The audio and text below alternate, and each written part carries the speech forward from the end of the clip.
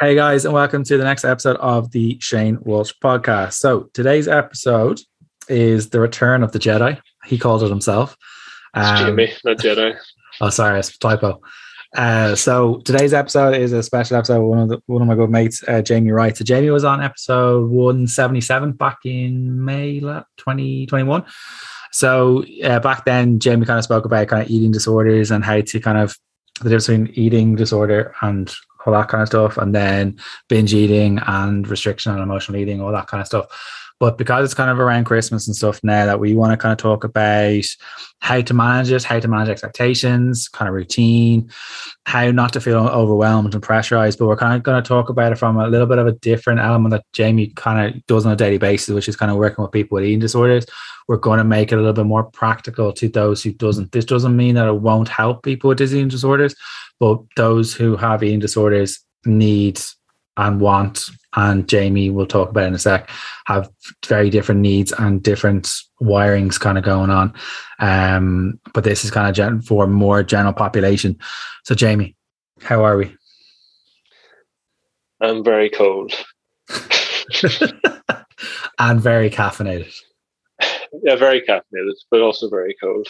So it's a good mix. I might keel over and die, or I might freeze to death. Please don't.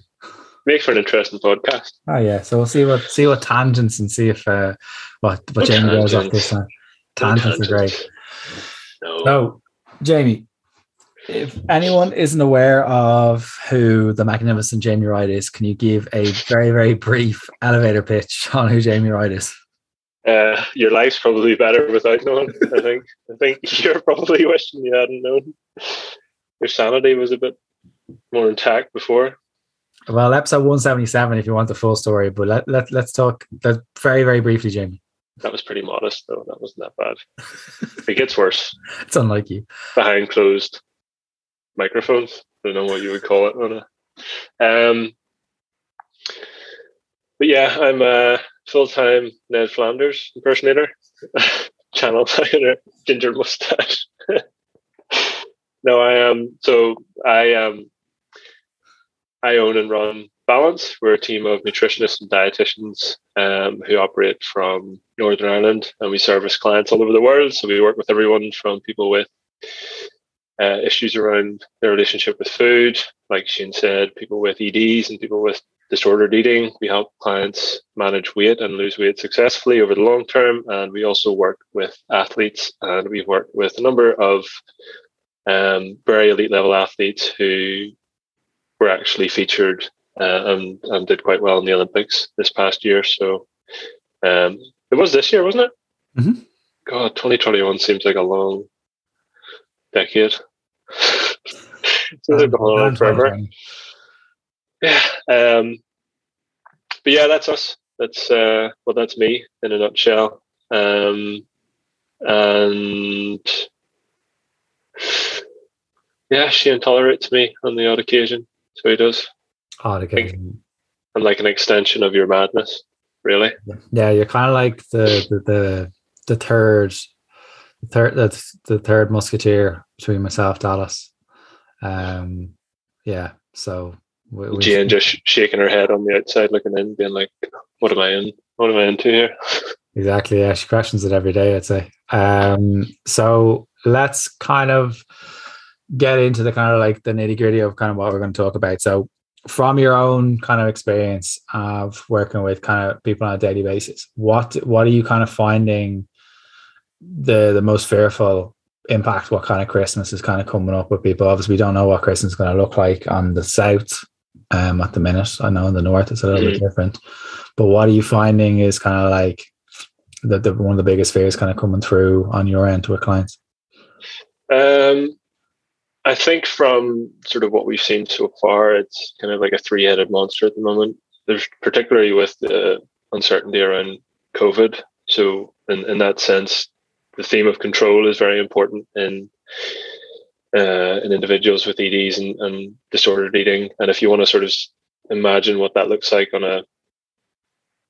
I would sort of imagine what it looks like on a spectrum or a dial, where you have someone who has quote unquote normal behaviors around food and a normal relationship with food. and you slowly progress that towards an eating disorder on that dial. It's not like an on-off switch that sort of comes and goes as you please. It's more, it gets louder and quieter. I think that's the easiest way to describe it. And disordered eating sort of falls in between there. Obviously further towards an eating disorder. So control is an important one, and control is certainly very important for people with issues around food, and even those with body image issues as well. We're also seeing a lot of, I think, sort of what we touched on before, which is almost preempting the disaster that's about to strike. So it's more this farming of anxiety that's sort of going on at the moment that is eventually going to culminate in a low mood state, which is arguably the greatest risk factor in emotional eating is your sort of current mood state. Like most people, whenever they're happy, don't tend to go and binge or overeat or restrict or purge. But the moment that they feel like shit is the moment that food becomes that coping tool in sort of whatever way they're accustomed to. Then I think the sort of the third head of that monster would be the perceived threat or worry, or even the experienced threat or worry of external measure in the form of diet talk, or I don't want to sound like your classic social media guru, but that sort of whole diet culture and how it factors in and sort of infiltrates and acts as a bit of a weed amongst a fairly nice garden when it comes to social interactions at Christmas time. There's always that one, usually an auntie with a bit of a screw loose who wants to talk about her new diet or how she's freezing her fat cells or has a new toning belt or whatever else mania is that she's bought on one of these sort of channels that you find in the 900s on the TV. But yeah, that can be very triggering for people with disordered eating and eating disorders as well. So those would kind of be the three things that I feel like we've been encountering the most. But it's early days yet, so the shitstorm could get worse. Yeah, I think a lot of people are fearful. From our own experience, we've kind of find that a lot of people are fearful from. It's not even the virus and stuff that's kind of like people are fearful of. It's like hopefully it's the first proper Christmas in like 2 years. I know it's a little bit different down here, but in that people are kind of fearful of the amount of food that's going to be available. Fear of dealing with other people's comments, because some people have lost weight during kind of the last kind of 18 months. Some people have gained weight, and neither is wrong and neither is right. It's depending on where the person's at. So it's important to kind of wear that. It's also dealing with comments on how they look and what they're kind of wearing, dealing with comments in general, kind of the pressure of having to eat a certain amount of food at the dinner table on the day are kind of the things that are coming forward. Dealing with the more chocolate around the house, dealing with more alcohol around the house, and kind of like should you continue to diet kind of coming up to Christmas. And there's two ends of every spectrum. You can't have a discussion if you can't argue both sides. And I've always said that to someone. It's kind of like, it depends on the person that we're working with on a daily basis, whether they're at a position. If they've just started in November, well, then we're depending on where their headspace is at, bring them up to maybe 2 weeks, 10 days before Christmas, and then potentially bring them up to maybe the 28th, 29th, depending where they're at and when what impact there or occasions they have. But one of the big things we kind of spoke about there was dealing with comments about your appearance or your weight or how you look in general. Have you got any little like hidden gems that you kind of use on yourself? Because it's all well and good teaching clients how to do it, but what tools do you actually use for yourself? I think that like one of the things that I'd like to mention about that beforehand is that very often a lot of us are going back to see our parents. And I think, especially from my experience of working with clients, I find that a lot of our female clients, there's a very strong maternal link to how they've developed their relationships with food and their value of self So to go back home, a lot of the, how would you say, like the triggering conversations would actually be coming from their mother a lot of the time, which is very difficult to sort of work with, because it's Irish mums aren't exactly the most open to level playing field dialogue. So they're not. So it's hard to establish like a boundary, like a mature boundary, which is sort of one of the things that we spoke about in the guide that we released a couple of weeks ago. Was the importance of establishing boundaries with people and knowing when it's important to have these conversations, to say that I don't want to talk about that at home, and that's not appropriate, and this is how it makes me feel, and I'd rather we didn't. And that's not always possible. So one of the practices that I like to follow, like you said, sort of in my everyday life as well, and certainly to help with clients, is to help them not necessarily react aggressively to someone who wants to talk about that, because it never goes down well. So it doesn't, especially when you start arguing at a Christmas dinner about someone talking about their diet, because they may be totally ignorant to the fact that other people may be struggling at the table, or they might just not be that aware of the whole disordered relationship with food and body space that there is. So they could be totally innocent, and again, our culture kind of celebrates weight loss and these things, and I don't think that's necessarily wrong, but obviously for some people it can be quite triggering. Yeah. So the things that we say to our clients is not to attack people who want to talk about it, but aim to almost absorb or reflect and redirect diet talk. So you're changing your position in the conversation to someone who is being the recipient of things that are going to make you upset and possibly lead to the behaviors that you're trying to avoid. You're taking that and you're putting yourself in the driver's seat and starting to steer the conversation towards something that you're more comfortable with.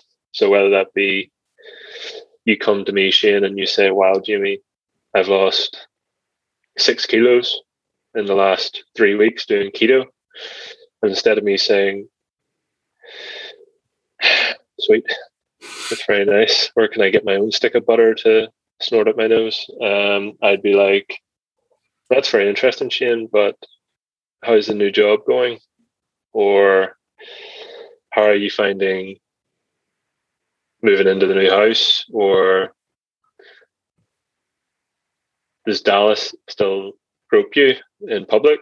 You know, you're just trying to like change the narrative towards something that's away from the conversation that's going to send you down that spiral of mania, because our minds will start to overwork at that stage, and especially when we're surrounded by foods that we may not be necessarily comfortable with, then we can start to feel, because people who, I say we, like I had my own history with it for so long, but people with disordered eating or eating disorders often interpret neutral conversation as aggressive or judgmental. So if someone starts to talk about their own weight loss, then that'll be interpreted as, well, they're criticizing my body because I haven't lost enough weight, if that makes sense. Yeah. So, but yeah, I'm trying very hard not to go down on random tangents. So Shane, please keep me help me. Narrow, but I hope that sort of makes sense, where it's like you have to absorb what they're saying, but then redirect it somewhere else, not necessarily cutting them off, but allowing them that space and then changing it so that you're the one who's leading the conversation. Yeah, I think that's an important kind of statement and sentiment that you've kind of said there. Like, you can change the conversation without saying, like, without getting aggressive or without getting standoffish. Mm-hmm. Like, you full control of whether you involve yourself in the conversation, or you full control over how you react to the situation. Like, if it's unsettling you, potentially maybe just bring yourself to go to the kitchen, take a couple of big deep breaths in, or go outside, just take a couple of big deep breaths in if needs be. But if you're changing the topic, or you're not comfortable in how you're looking and how you're feeling and stuff, or whatever it may be, or someone else at the table you're sitting with has potentially lost a lot of weight, they could have potentially been losing weight in a unhealthy manner as well. So there's two ends of the spectrum on that side of things. But it's interesting what you said there about kind of like going back into your potential family home. And there's an amazing book by Will Storr called Selfie. Mm-hmm.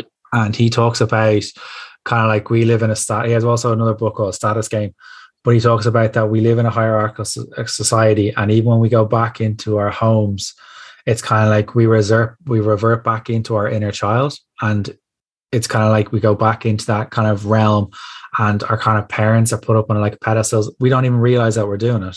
But it's kind of, we go back into our inner child and we kind of feel like belittled, or we kind of go back and revert into like being told what to do or told what to eat. And it's important to kind of say to ourselves that no one can also make you feel uncomfortable with what you're having. Like if you're, say, if your mom is kind of serving up the Christmas dinner and you're happy enough with having one plate or two plates, there's no judgment on any, whatever it is. You don't necessarily have to eat the next plate or next serving or the next dessert unless you want to. And no one can know. You can say no, thank you, or I'm actually full. I'm going to pause later on for the sandwiches and delay it a little bit more if you want. Like, they'll only get annoyed if they feel insulted, but that's also not your concern. Your concern is your own best interests. And I think that's important, that it's important to have, like Jamie said, the word boundary. Most people don't have enough boundaries in their life. That's why they're pulled left, right, and center. And boundaries allow you to be a little bit more selfish, so you can be a little bit selfless to yourself, so you live on your values.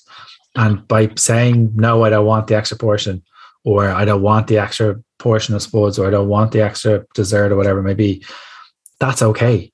You've done nothing wrong. And then people can also like, are you sure you should be having that extra portion? Or that's another side of it. How do you deal with kind of like the comments of, are you sure you should be having that? Are you sure you're not going to ruin all your progress? That side of things.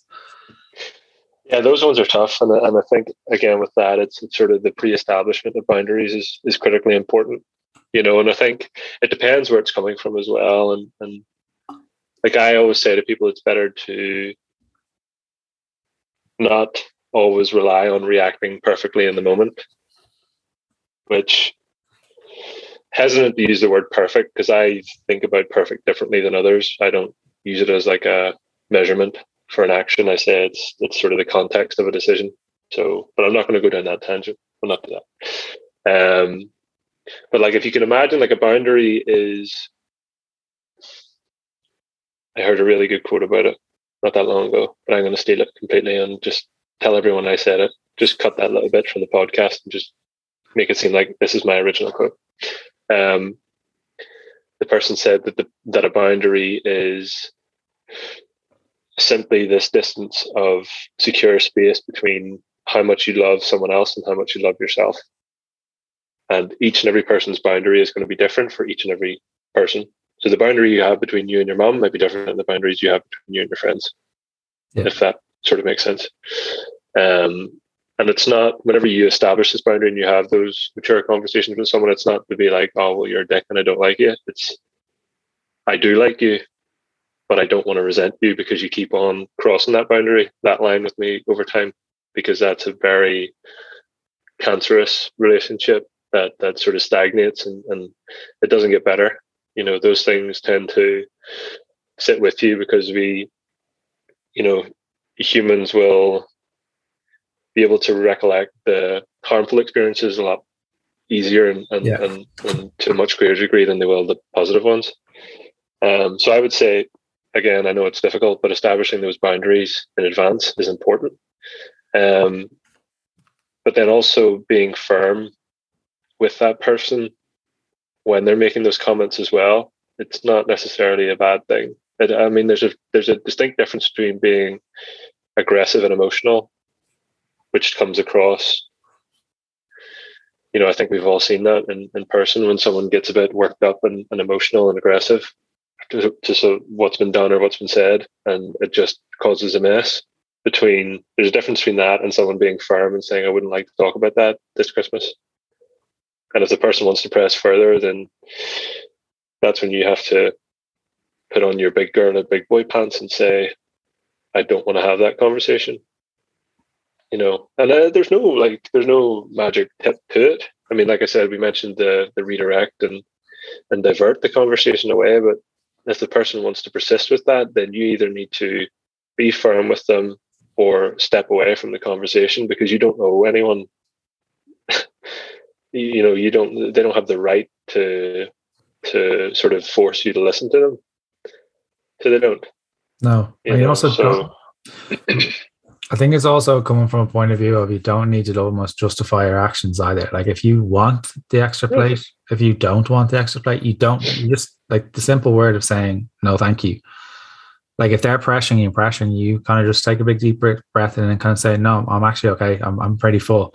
Like, it can be, I think now probably will be a little bit overwhelming for an awful lot of people, because they potentially haven't seen their parents in maybe 2 years. This could be the first Christmas home in 2 or 3 years for a lot of people. And they're kind of like, their parents or their aunties or whoever's cooking, or their uncles or whoever's cooking, could be on kind of overdrive and kind of like trying to be the host or hostess with the mostess, that side of things. And I think it's important for you to say, right, I don't really want this, I don't really need this, but also saying to yourself, and just saying the words no. But and if they get a little bit pushy, it's going to be hard for you, not, as Jamie said, it's going to be hard for you to take the emotional bit out of it and kind of like reacting for yourself. And it's going to be very, very difficult.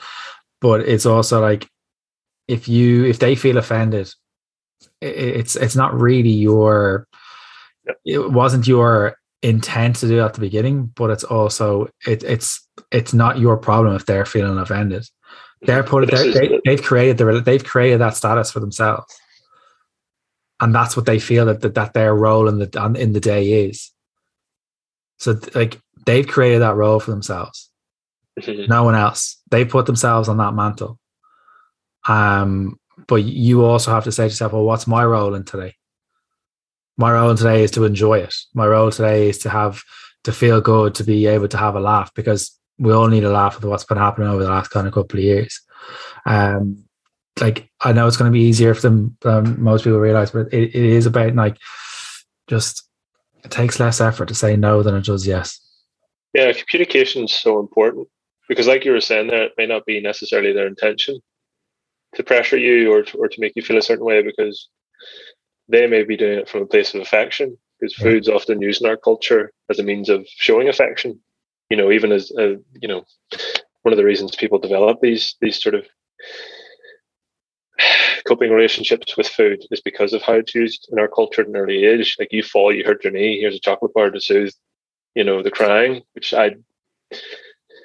it's not necessarily a bad thing, but it's not necessarily, like, it shouldn't necessarily be the only way of helping a child soothe emotion. And that can be sort of where that becomes so problematic, is when it is the only, it's never an arm around the shoulder sort of thing. But that's, again, tangent.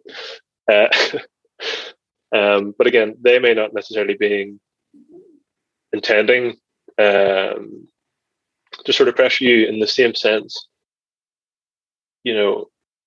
You may not necessarily be intending to be malicious whenever you're responding to them in that way, but that's how they're interpreting it. So both parties are interpreting the message in a way that's not intended, and it's because there's not the communication between the two. And that's so important. Like, you need to communicate, or else people don't know. Because, like, we exist in our wee bubble where we talk about nutrition. We're all nerds, whatever. Like, and we openly express sort of what we've been through. We understand, what someone with an ED or disordered eating looks like, and how we intend to best manage a situation and all these sort of things. But most people probably exist far out of our bubble. And I know that's hard to imagine, because we all like to hang out with each other on social media, because that's like the real life now. Can't wait for the meta to drop. So VR with Shane. Yeah. Rub his virtual head. Yeah, exactly. But most people they're not in that world. And unless you communicate like that with them, they're not going to understand. And again, it's not necessarily your fault that these are the circumstances you're dealt with, but it is your responsibility to do something about them. And like I said, that requires putting on your big girl or big boy pants and deciding what action you're going to take in advance, how you're going to manage it, and having the preparation in place, and not just hoping and praying that it's going to go okay, because that's, what's the old saying? You fail to prepare, you prepare to fail. Isn't that right? Nailed it. Yeah. Nailed it. So, can you rob that quote as well? No, I think that's an original for me as well. Yeah. But yeah, it's preparation, community. Very, very simple. So preparation, communication. What was the last one that the internet dropped there? Preparation, communication. What was the last one? Just those two. Okay, I stopped talking. All right, stop talking. No, because it did freeze. So, I know one of the things that Dallas kind of talks about Delish. So if people have been listening to the previous episode of 177, Jamie claims Dallas is Dutch. He's kind of nearly there. He's South African, so it's like it's overlap. Got clogs. Clogs in Bangkok. One of the things that Dallas has kind of spoken about, he did a very good video on it recently, and we've created a resource for our clients, is write out a list of the things that you're scared of happening over Christmas. And what will generally come up is fear of the amount of chocolate that's going to be there, or the amount of food or alcohol, dealing with other people's comments, kind of like fear of kind of like potentially gaining weight could be one of those that kind of comes up for an awful lot of people. Fear of losing control from someone who hasn't got an ED background, because it's a very different sphere and realm for someone who is coming from an ED background. And then write out on the right hand column of what mechanism have you got in place, or what tool have you kind of learned, or what tool have you got in place for those. And you'll realize that the vast majority of things that you fear, you have full control of. And that's where a lot of people kind of like don't realize, especially the clients that we work with on a daily basis, is you know what to do on a daily basis. It's just about using the tools that little bit more often than you potentially do at the minute. And if you're feeling stressed or overwhelmed by other people, what can you do? You can take a big deep breath and saying, right, what do I need from me? Am I acting like the person I want to become? That side of things can be acted upon. If it's from, right, there's a load of chocolate on the table, well, right, I'm going to have a couple of sweets, see how I feel afterwards. And if I want more, I'll have more. If I don't, I don't. But this is making sure that's coming from someone who's potentially emotionally eating, or someone who's just potentially enjoying Christmas. And there's nothing wrong with either of those. But if someone's coming from an ED background, which we're not talking about today, because that's a very, very different realm, it could be a little bit different. And Jamie does that, works with his clients a little bit on that side of things, or a good bit on that side of things. But it's kind of coming from, like, you have full control over the things that you're fearing. And if someone's kind of fearing gaining weight over Christmas, the thing is, you're probably going to gain weight over Christmas. And I can wholeheartedly say, I'm looking forward to it. I'm looking forward to a first proper Christmas, first kind of time gone at my brother's home in like 2 years for Christmas, having that little bit more food, having a little bit more quality street, Viennetta, the Christmas dinners, all that kind of stuff, but also enjoying keeping the routine. And this is one of those things that you talk about in your resource that you have for sale at the minute, Jamie. See, plug. That's good plug-in. Thanks, appreciate it. You talk about routine. Can you kind of talk about the tool and then the resource as well? Yeah, I mean, the resource is pretty straightforward. It's more like a practical worksheet for people to work through. It's very good. I think, like, to me, routine is so boring but so important. You know, and no one wants to really invest an awful lot of time in setting up a routine. But a routine is essentially your blueprint for who you're going to become. You know, the things you do on a day-to-day basis are far more important than a one-off occasion. And this is the hardest thing to convey to someone who struggles with emotional eating, is that momentary experience is not a true reflection of who you are as a total person, in a way. But it's because there is such an emotional weight to that moment that it almost drowns out everything else. and that it's like a wave crashes over them, and they believe, well, I am that, and I am not all these other things that I do on a day-to-day basis. And that's a hard thing to really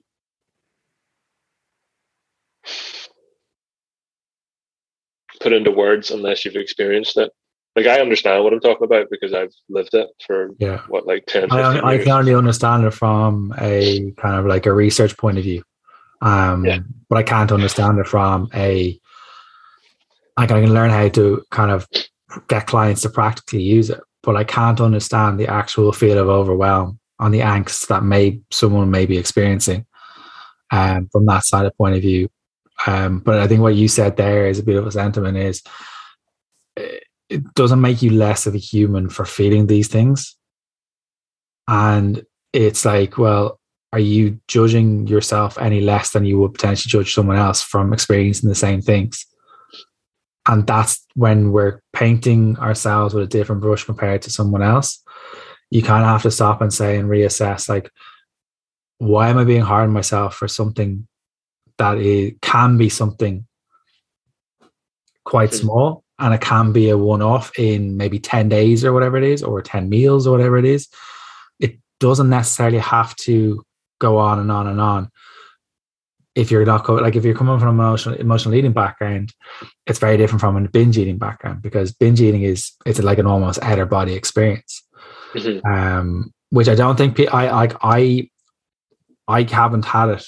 I'm fortunate enough not to have had it, but I know from your own point of view, you have had issues with kind of food and stuff.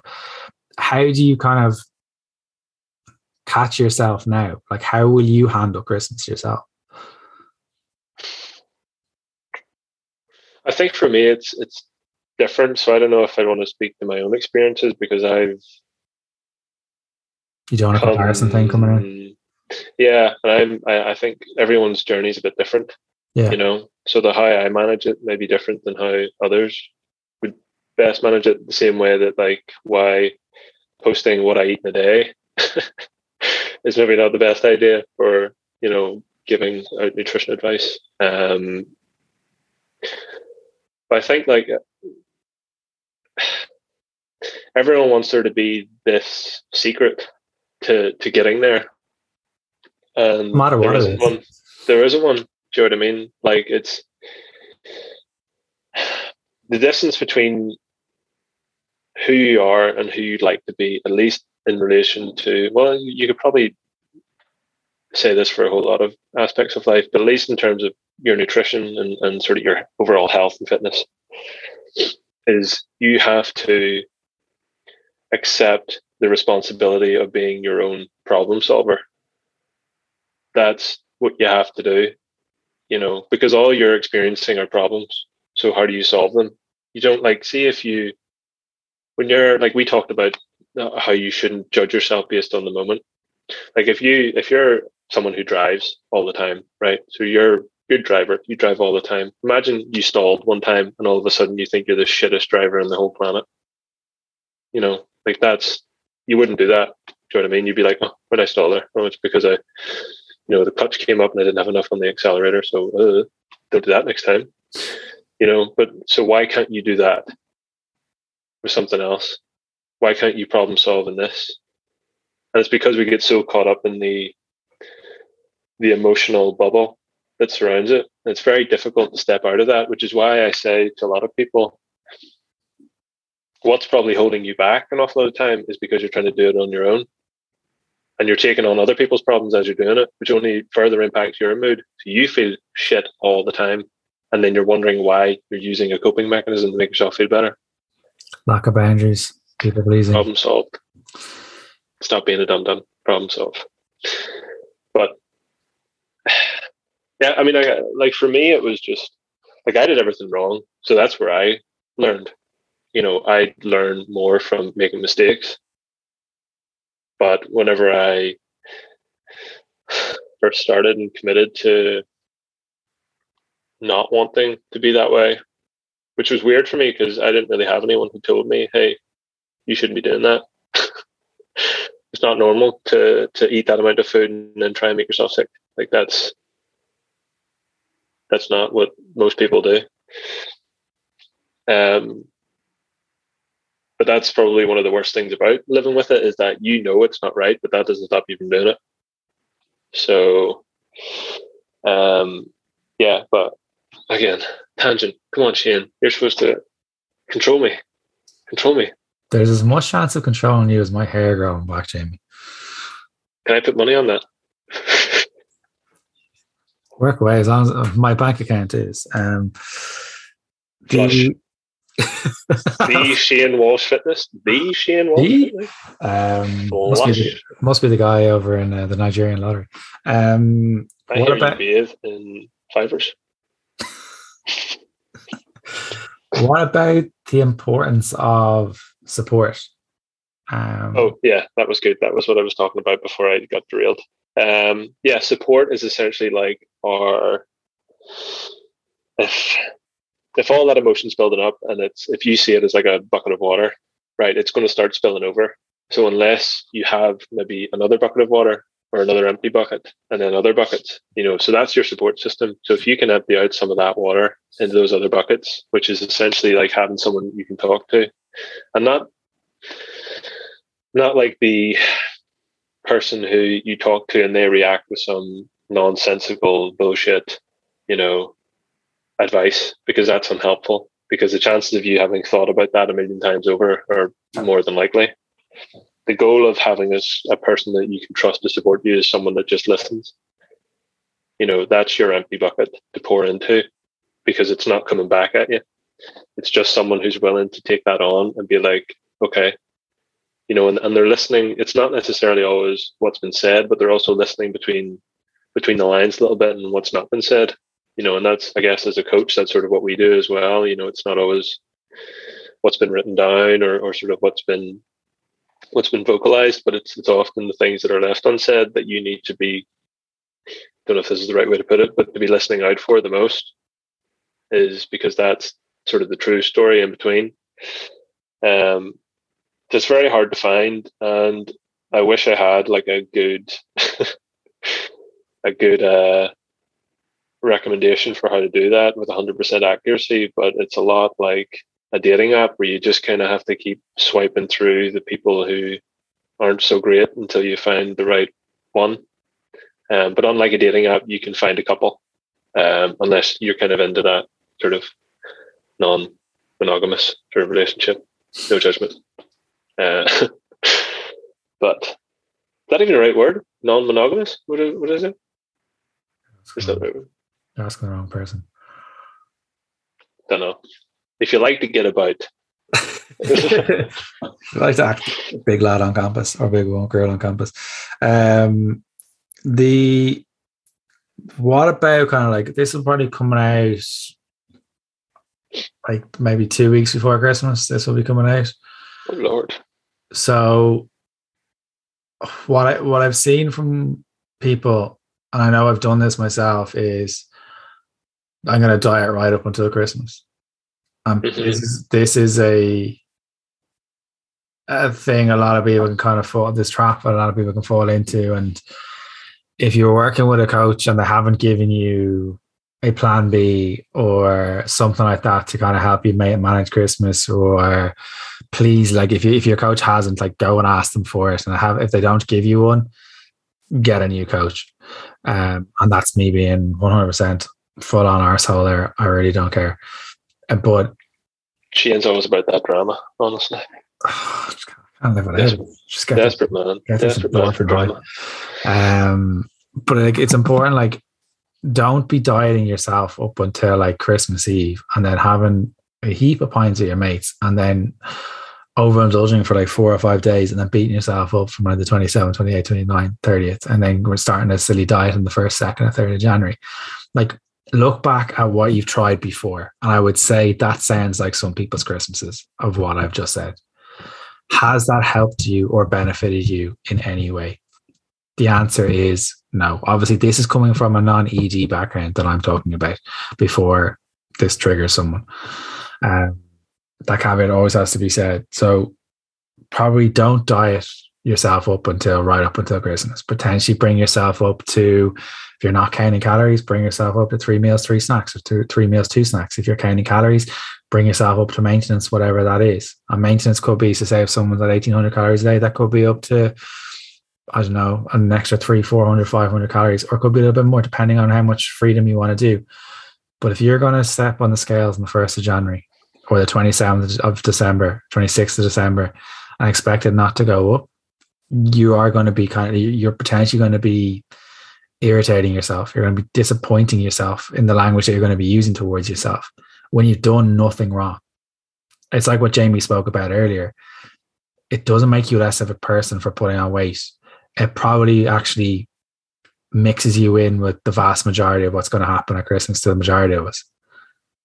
Am I correct? Mm-hmm. It's normal. Yeah, whatever normal is. Whatever normal is. And as brutal as it does sound, the only person who's going to be overly concerned about that is you at the end of the day. You know, and I think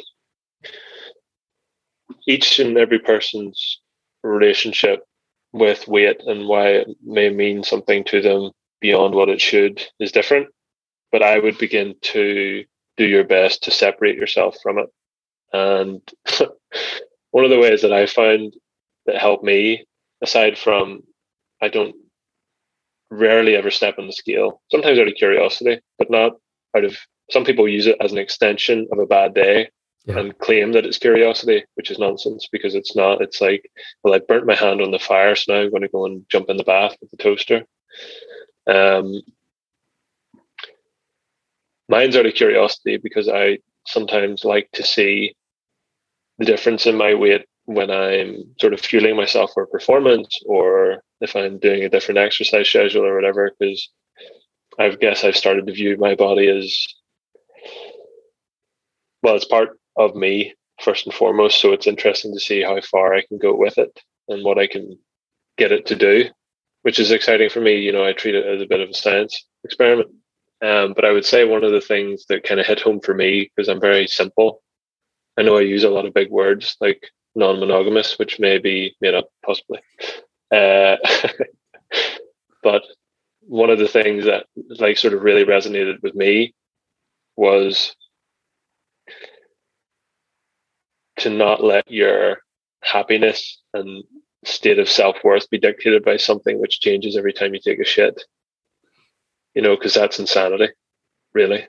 If you can take a poop and be happier, like taking a poop's fun. Like taking a poop's great if you're a dude. Girls probably like it too, do you know what I mean? But girls don't poo or fart. I don't know what you're talking about. Sorry, that's correct. Yes. That's physiologically impossible, so girls have to suffer and not poop. So I don't know what a girl equivalent would be. Tangent. I'll go ask Gwyneth Paltrow and see what she knows. She probably has a jade egg for that. But if your self-worth is based on a number which changes every time you do a number 2 or even a number 1, then you probably need to start and explore that relationship, why it means so much to you, and why your entire sense of worth and value to other people is dictated by that arbitrary number. But it's the big thing with that is it's been learned from somewhere. And when you ask people, it's like, well, that's what certain slimming clubs have taught me or told me. But that wasn't the reason why you potentially went to that slimming club. It's because of other people's comments potentially, or parents' comments or grandparents' comments or relatives or something like that had kind of said to, oh, you're not looking X way, or you're not looking a certain way, you should go, and you're feeling insecure about it. So potentially it can be from traumas. You have amazing posts on like the likes of perfectionism and stuff like that regarding trauma and stuff. But if you're like I don't know if you came up with this quote as well, Jamie.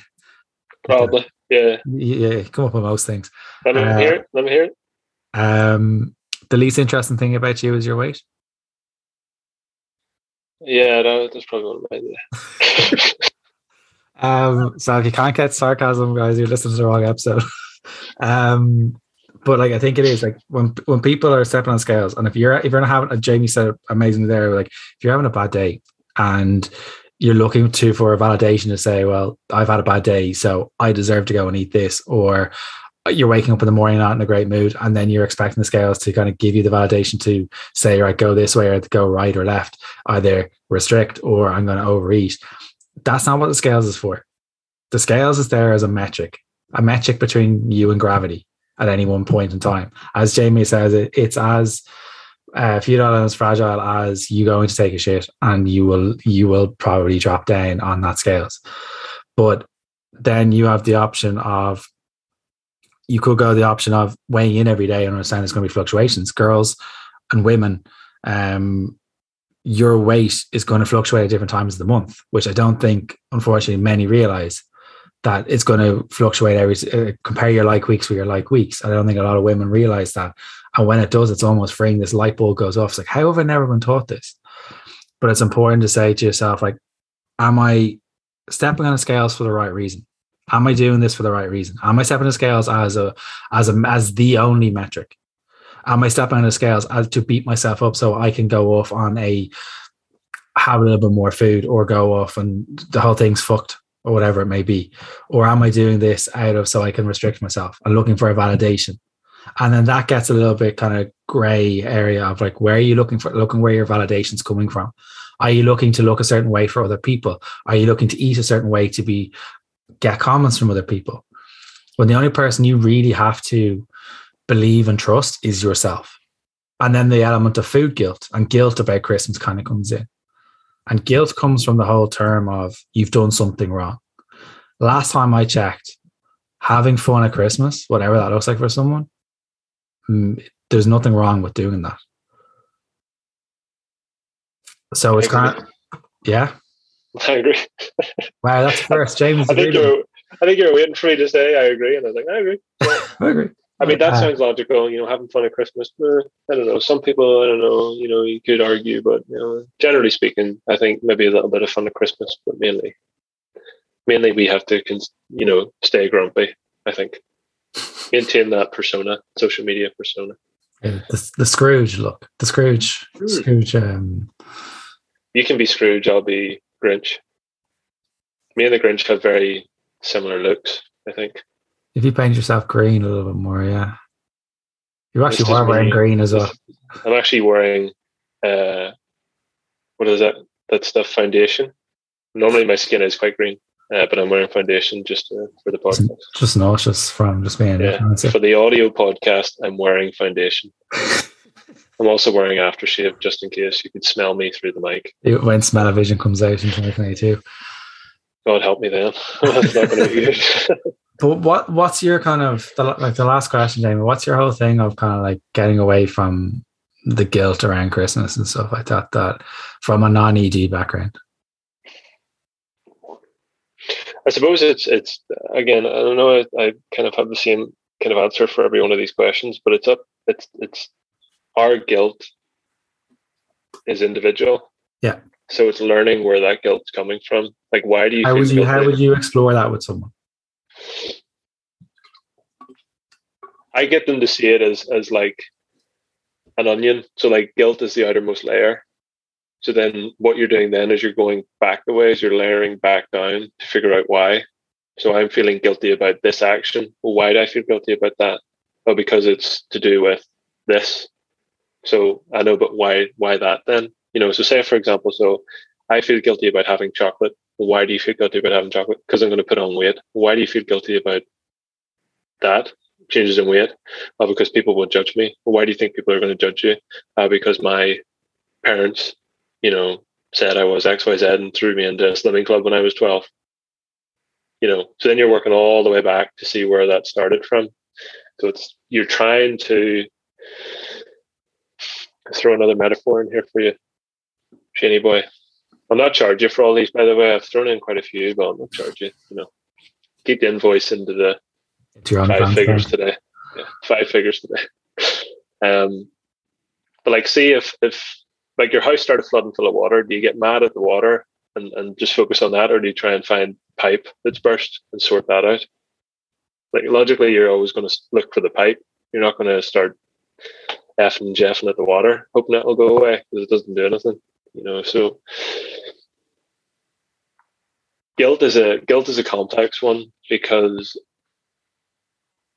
it's sort of it starts off as, often for a lot of people it's like a singular moment or a conversation or something, which then gets compacted and twisted through experiences in life. So sometimes it can be quite difficult to figure out where it came from.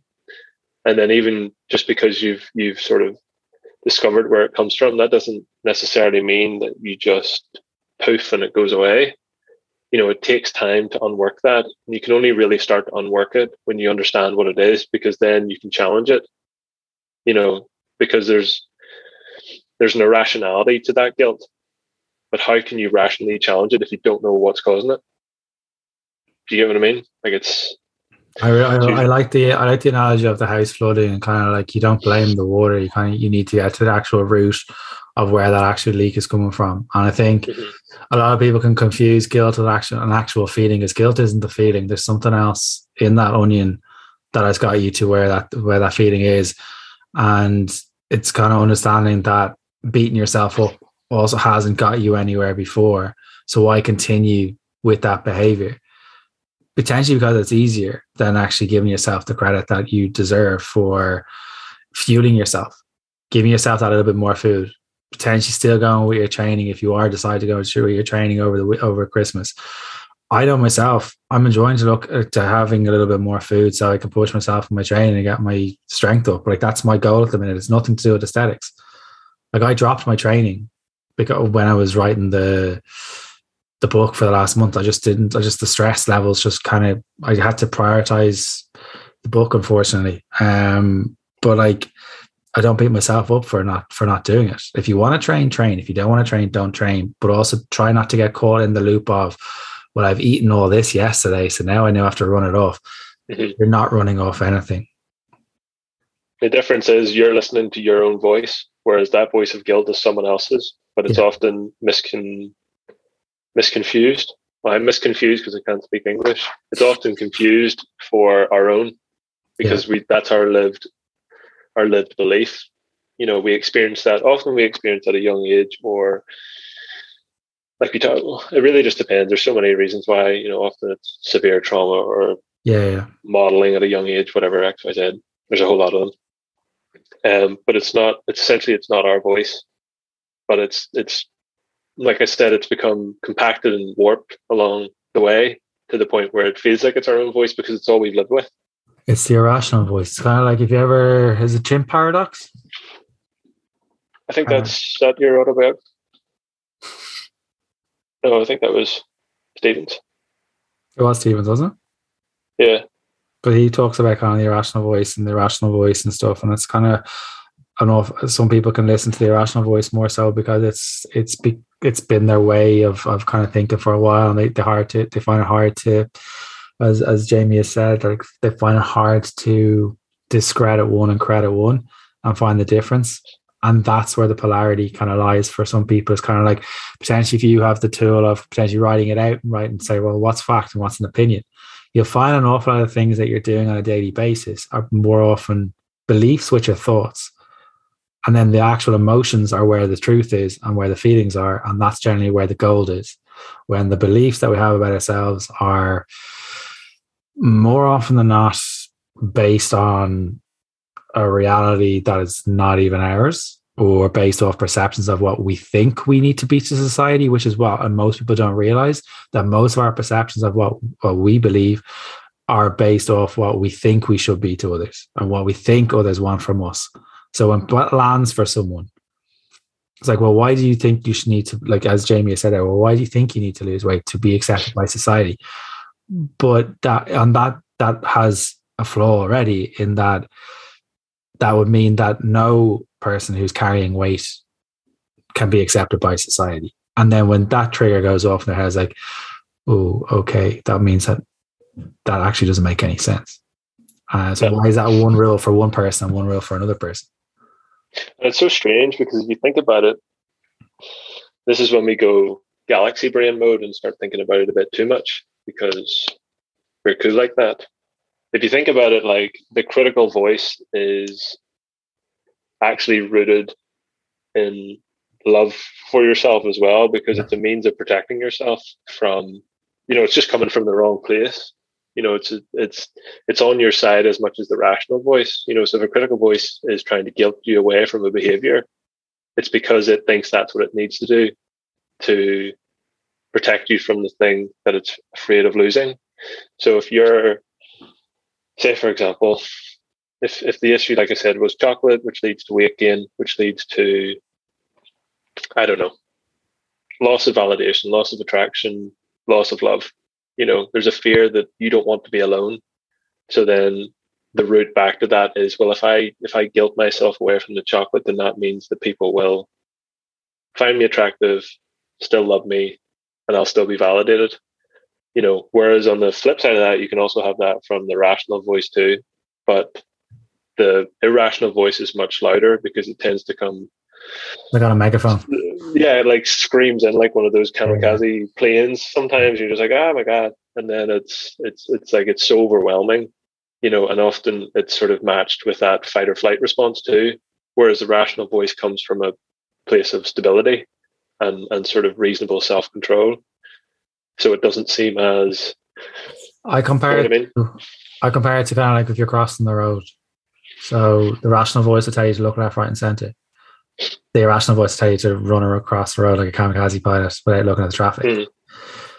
But over time, you've taught yourself to look left, right, and plenty of the time that you don't do it, you'll probably get a beep, or the dog has run across, or something like that that's kind of run across. So kind of like every single one of us have these kind of like the voices, and I love the fact that I think the sentiment they brought in there, that love is at the center of it all. I think that brings it in what Christmas is. So it there, Jamie. Yeah, you're like, this must be why you're the Shane Walsh Fitness of the podcast fame. How do you do it, man? I talk bullshit and hopefully something sticks. But it's got like, yeah, I'm Paul Daniels. So Christmas is kind of like, people are trying, like people are trying to. People are getting you to have dinner because it's an occasion with family.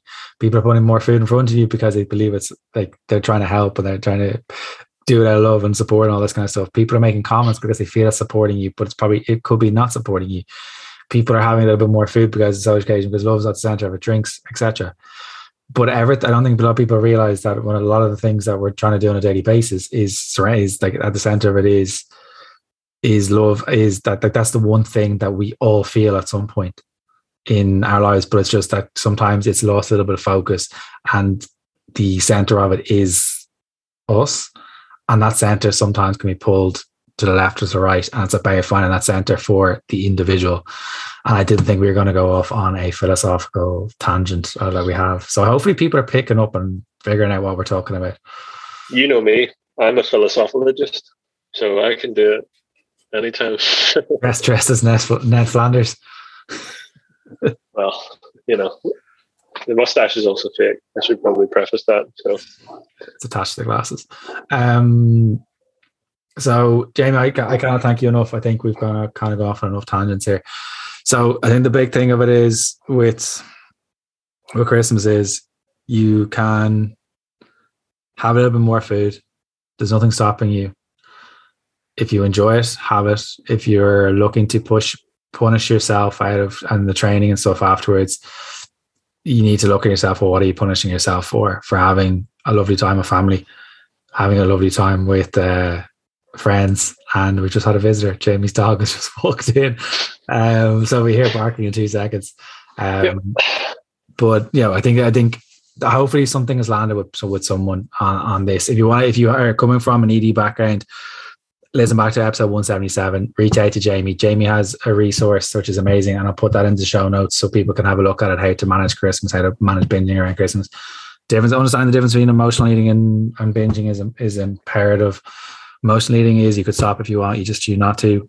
And binge eating is you completely lack of control and you have an out-of-body experience.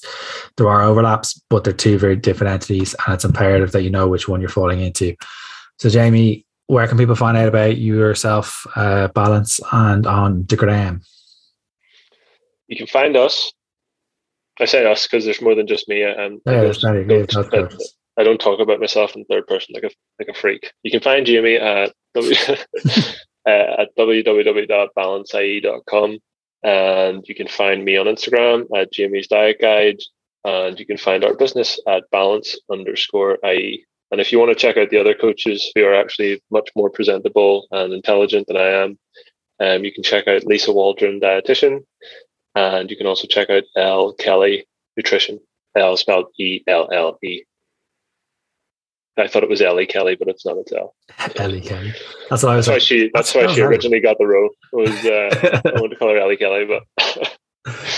Jamie, I can't thank you enough for it, because I think we went down a tangent that we didn't think we were going to get in, but I think it's I love having these chats because it kind of makes you think about things a little bit more.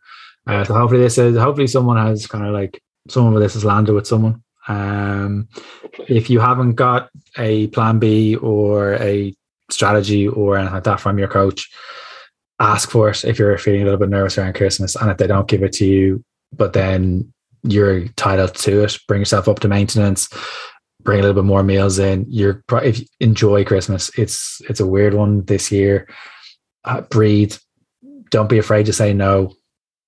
And no one can make you feel uncomfortable unless we give them permission to. So, Jamie, thank you so much for coming on.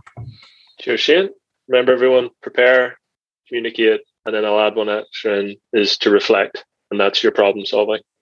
I love that. So you can only learn from something after you've experienced it. Don't beat yourself up, just reflect. Don't beat yourself up, and we did a great job of not offending anyone, or I didn't even mention about punching Gwyneth Paltrow this time. Damn it, we got through nearly an hour. Thanks, Jamie.